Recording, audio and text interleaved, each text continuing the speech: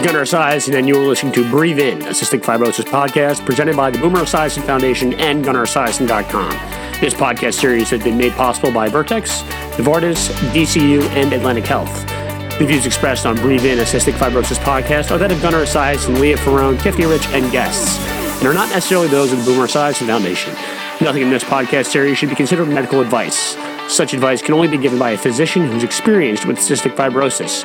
The Boomer Esiason Foundation, Gunnar Esiason, Leah Ferrone, Tiffany Rich, and guests cannot be held responsible for any damage which may result from using the information on this podcast without the permission of your medical doctor. You're listening to Breathe In, a cystic fibrosis podcast.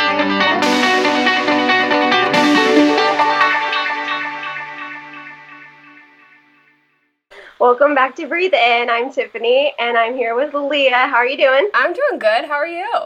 I'm good. So instead of Gunnar being here, we have his other half, Darcy. How are you? Hello. I'm great. Oh, we're so excited to have Yes. you because, you know, we like you. And it's more fun than having Gunnar around. So. Yeah, it's a lot. I'm excited to be back. Yeah. So, back for your second podcast. Yeah, so today we're going to talk about mental health. And Darcy recently started a guest blog on Gunnar's blog, and she did one on mental health, and she does this every 2 weeks. So why don't you tell us about yourself and your blog and everything? Sure. So I'm Gunnar's girlfriend, and I also happen to be a psychotherapist.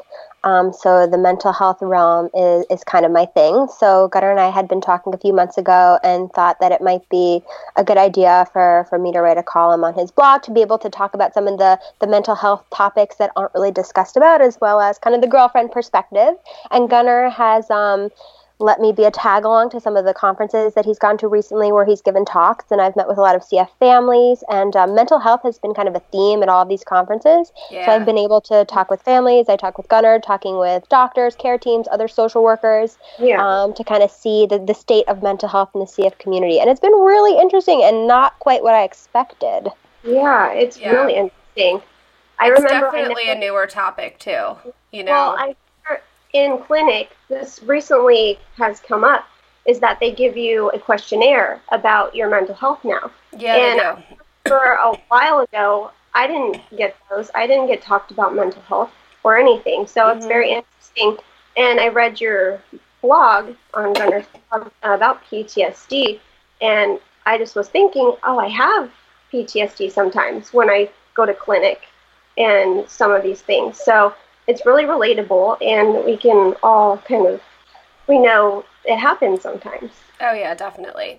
So let's back up for a second. So psychotherapist, for our viewers that don't know what that is, can you explain it? Sure. So basically, I have a degree in social work, but what I do is clinical social work.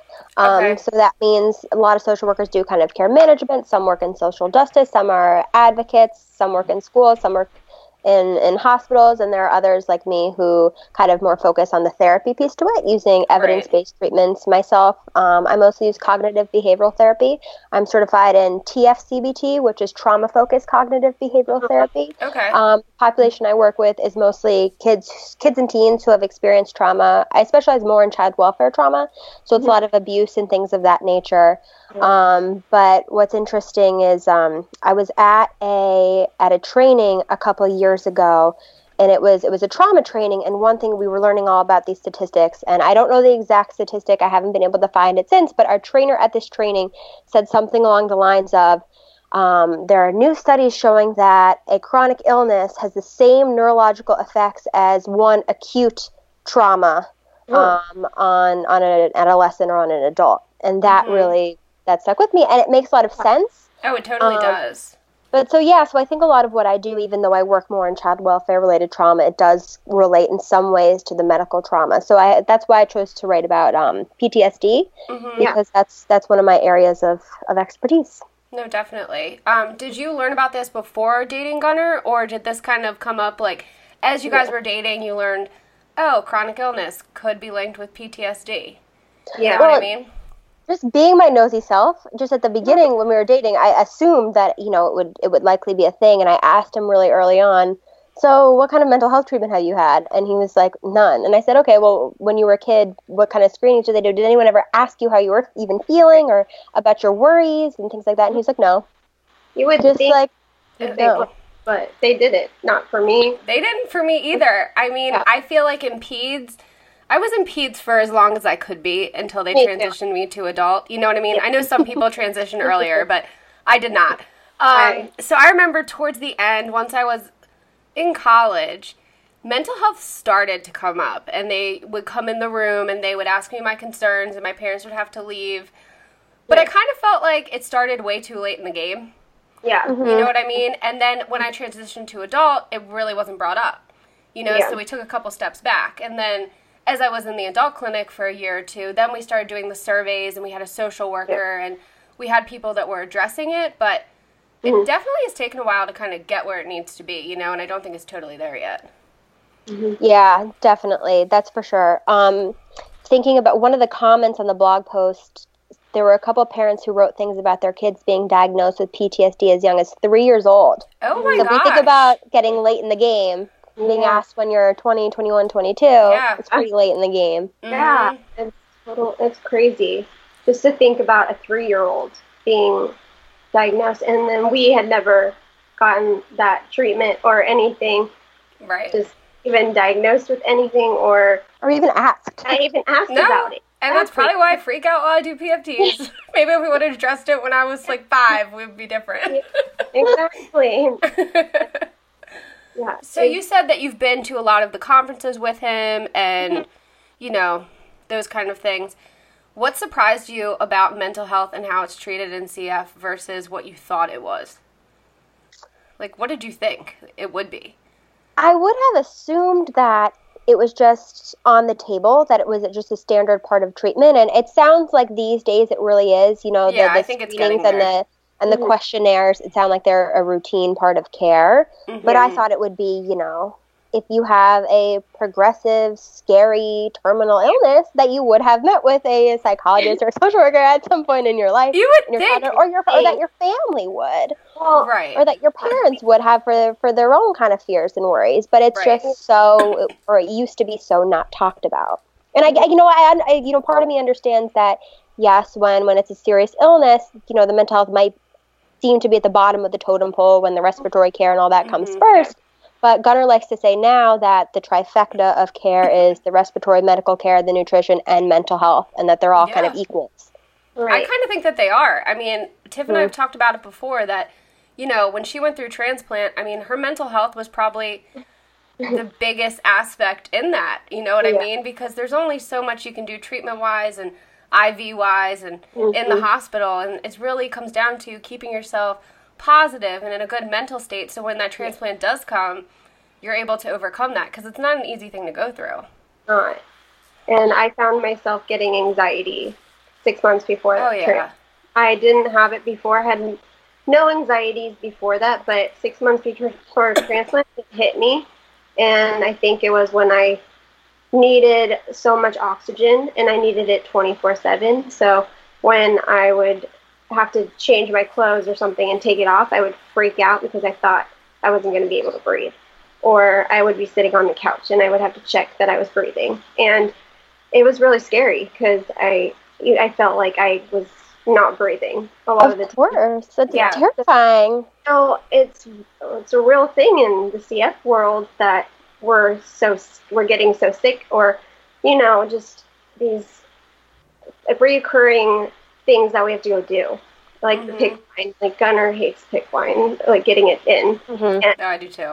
you know, and like no one likes it, but you know, you get scared because of things that have happened. So when I was really little, PICC lines were very traumatic. I remember the first one I got put in, it was like no big deal. You know, they're coming at me with this huge tube and, you know, whatever they used to put it in. Yeah, exactly. I never experienced it. I was totally fine with it. Like, they put it in. It was no big deal. At that point, you don't have a whole lot of scarring, you know what I mean, compared to where you're at later in life. So it went really smoothly, and then the second and the third one I got in, it was totally fine. I handled it well. I mean, it hurt. It wasn't enjoyable, but, like, Right. it was fine. Did they put Emla cream on it? Yeah, they usually would do Emla cream, and then they would, like, give you a shot that numbed it more. Right. Yeah. Okay, yeah. And I think that's how they do it for most people. Yeah. So they did that, but then once I got to the fourth one, my body just subconsciously knew what was happening. So they'd stick me and they'd go to thread the IV in and my veins would just clamp down. So that would hurt really bad, and then I would start freaking out because it's not going in. And they're just trying to shove it up there, you know what I mean? And it's just a hot mess, and then you have this little kid crying. Yeah, it was terrifying, you know? And then they'd pull it out, and they'd be like, okay, let's try it at another spot. So they'd try another spot, and the same thing would happen. And then we kind of got in this habit of my veins would do that every time. It didn't matter who did it. It didn't matter where we went. Like, every single time, my veins would freak out. So then I would start having to get put to sleep solely to relax myself so that they could thread these IVs in, which is so stupid. Like, you have to be put under to get a PICC line put in. You know? So they did that for a long time, but now I'm to the point, like, I mean, I have a port now. It's not an issue, whatever. But I cannot be stuck, like, in the spots where they used to do them. Right. You know, like, if I go for a blood draw, I'm like, can you please go in my hand? Like, just avoid this area altogether, you know? Because it just hurts too bad. And I think it's because I associate it with being stuck in that spot with those PICCs that was just traumatizing, you know? Yeah. And if you think about your body reacting in a way before your mind even can, or having your veins clamped down, even if you're feeling calm in your head, if you think about what anxiety really is and where it comes from, it's a misfiring of the fight or flight or freeze response. Right. So if you were to imagine if you were walking in the woods right now and all of a sudden you saw a giant bear, you're on a hike, you're with Paul, you're with Jeff, and you see a giant bear. You guys are going to have one of three responses. You're going to have the fight response, the flight response, or the freeze response. And they're helpful. So if you have the fight response, what happens? You have the adrenaline, you have the norepinephrine flowing, you have clenched teeth, you're feeling angry because you're going to have to fight off a freaking bear. Yeah. I think I would not succeed. Yeah. Potentially not. Well, maybe Paul would, but I wouldn't. Well, so then maybe you're the flight response, where you have those hormones still flowing, but you're feeling anxious, you're kind of restless, because you're going to have to run faster than you have ever run in your entire life. Yeah, and then you have people who have the freeze response. So you freeze like a deer in headlights, your breathing becomes shallow, your body depresses the whole system, because you're going to have to play dead and not move an entire muscle. And so if you think about the reason we have this as humans, if you were a cave person and a bear, some sort of predator, came out of the woodworks, you were going to have to do one of those things. These days, in modern society, we don't run into those kind of life or death stressors on the everyday, like seeing a bear. Yet for some reason, I did recently. I'm just saying. Oh my God, you did? Yes. Oh my gosh. Side note, okay, then we'll go back to the serious topic. Paul and I were driving, and we were driving, like, down this, like, old country road, you know, type of situation.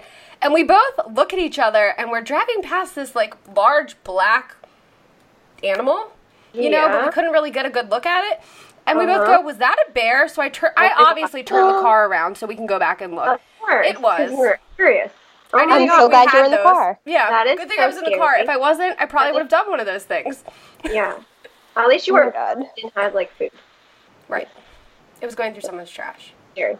All right. Anyways. I'm glad you're okay. I survived. Yeah, so...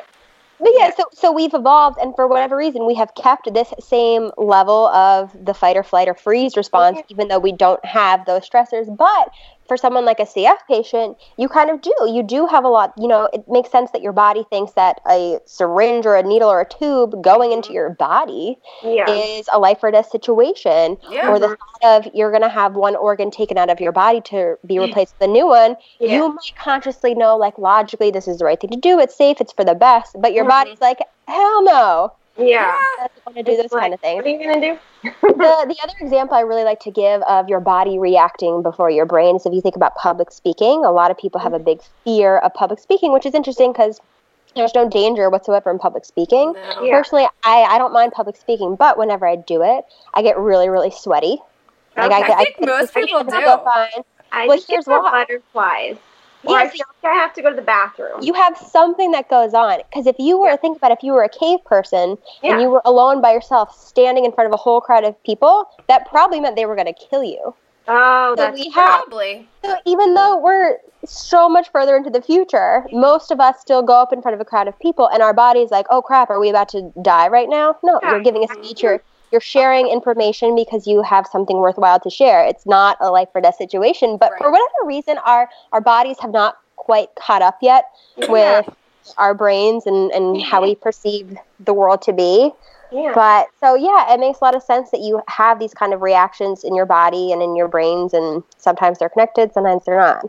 Yeah, it's crazy what the mind can do to your body. To be Yeah, and just vice versa.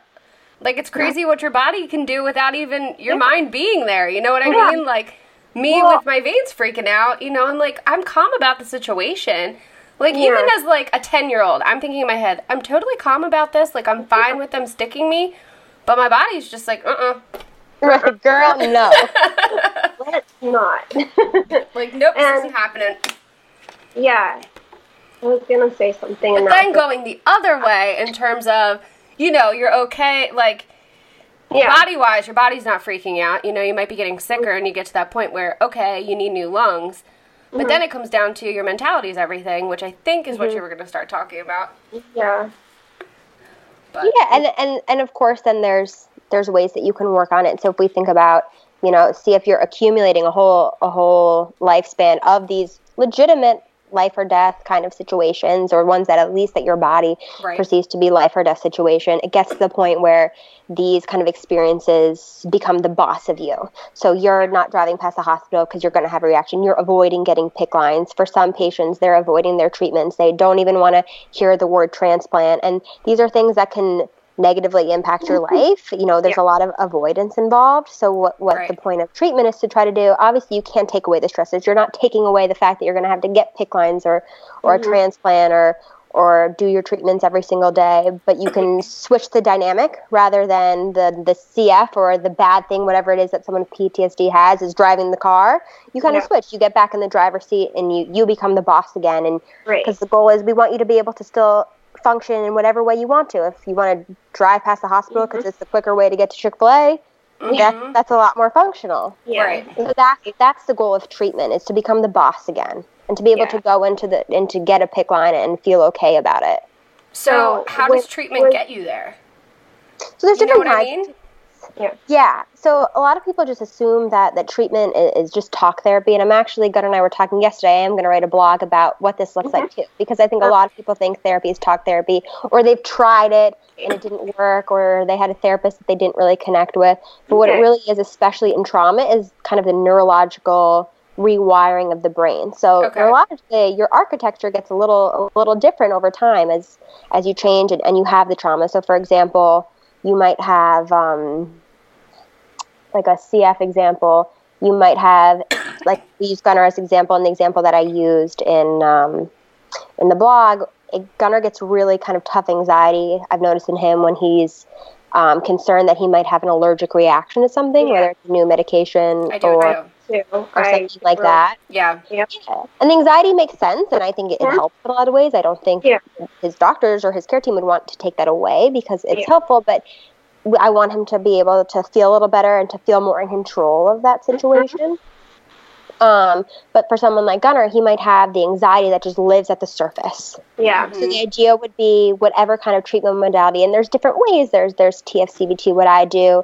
There's something called EMDR, which is eye movement desensitization and reintegration. Okay. And that one's really popular in PTSD. It's new. And the idea is you do the talk therapy, but while you're doing it, you hold two buzzers, and while you're just doing the talk therapy, the left will buzz and then the right will buzz. Or for some people, they do it with headphones in, and the left will beep and the right will beep. And as you're doing the therapy, your brain, by flashing right, left, it's reconstructing neurological synapses across your brain. Oh my gosh.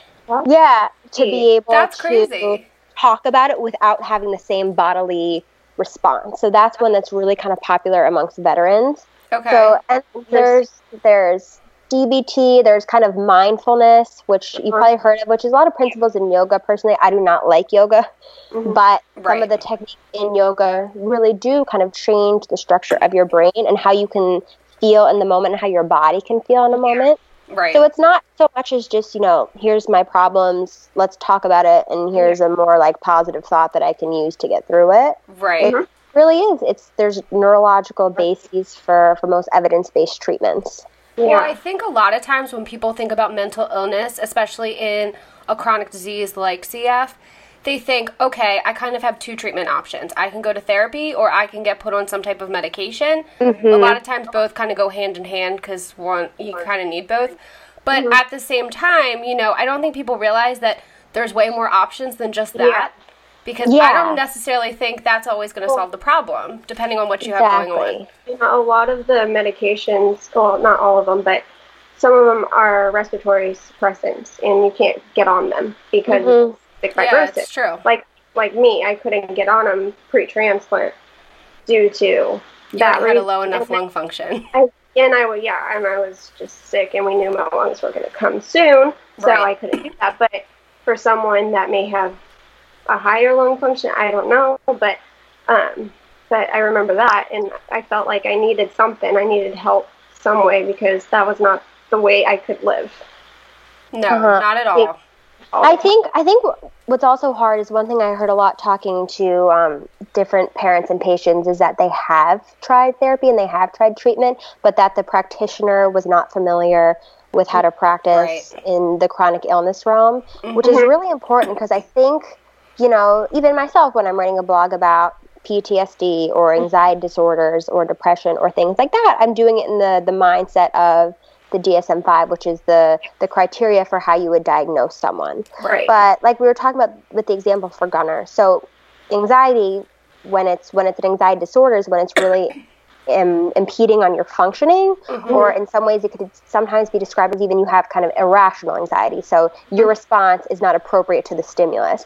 Personally, to be really anxious about taking a new drug and having a horrible reaction that could do something really bad makes sense to me. Oh, 100%. I get the same exact way.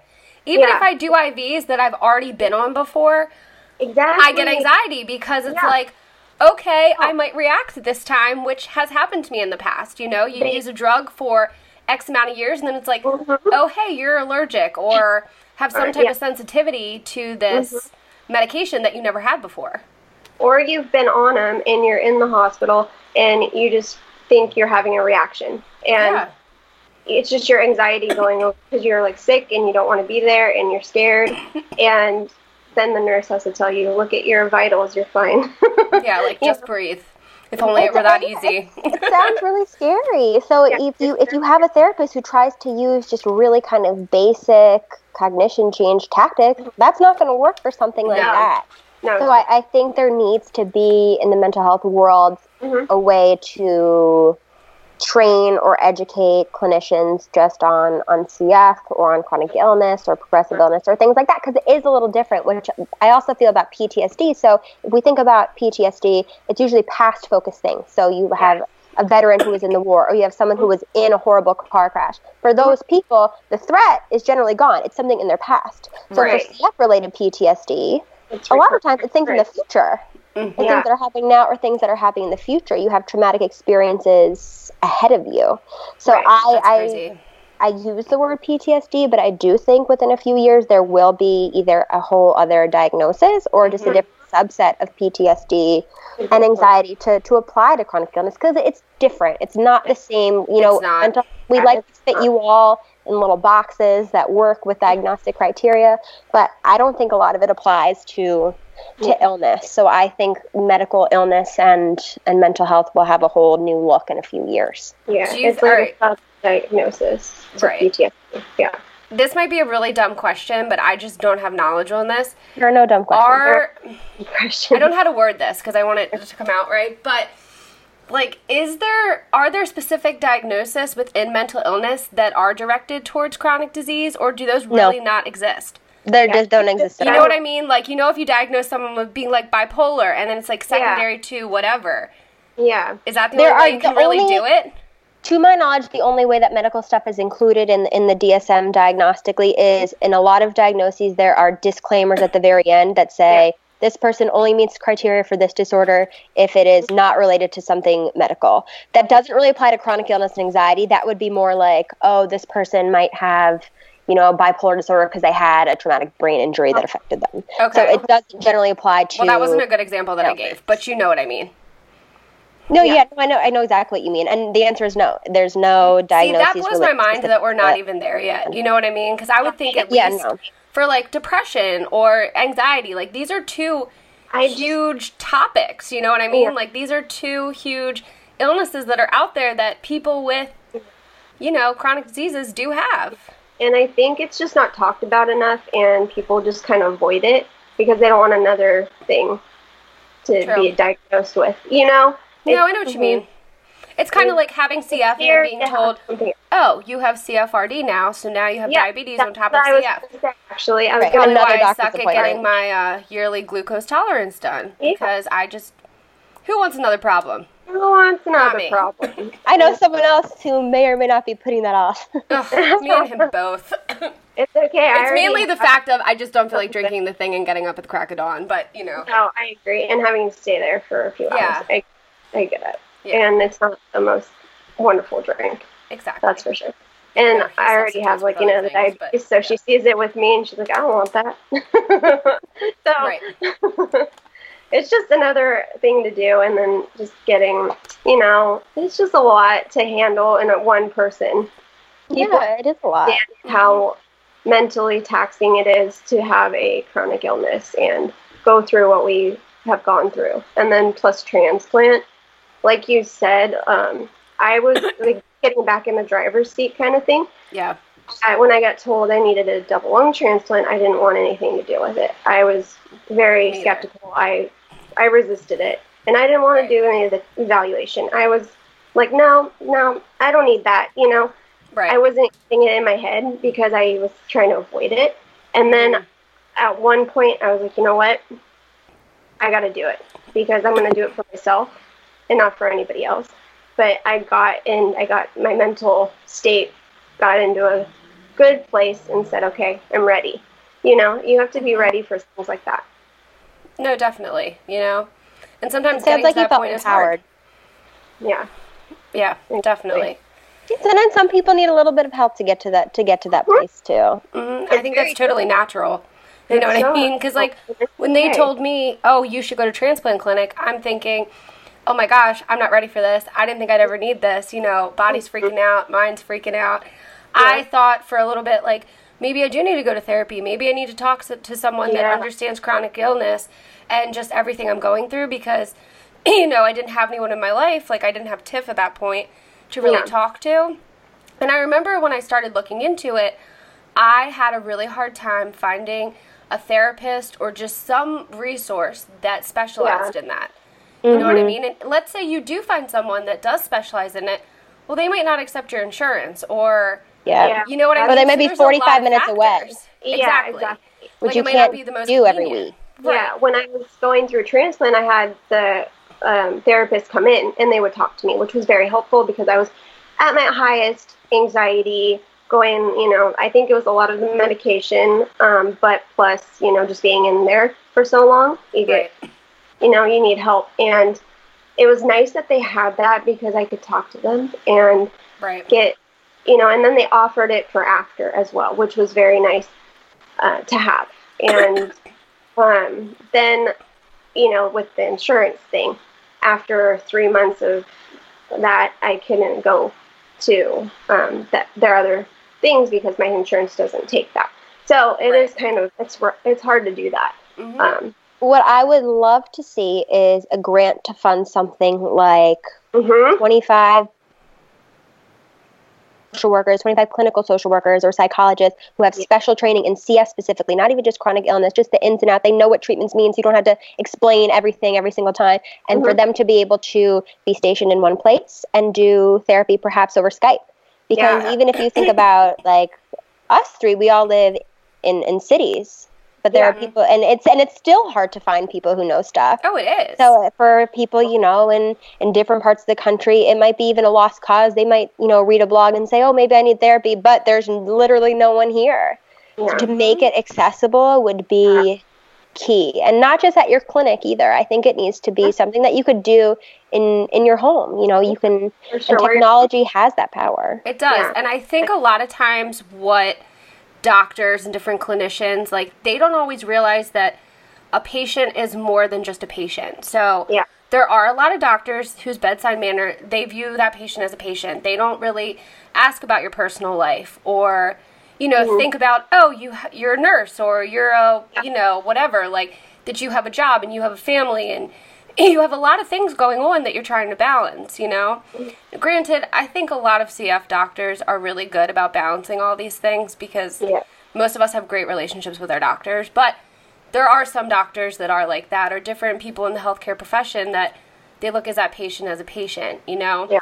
And I think that being able to get therapy or, you know, just like mental health guidance at home is a great resource, because if you're a person with CF, you're waking up early to do your treatments, you're going to work, you're doing your treatments late at night.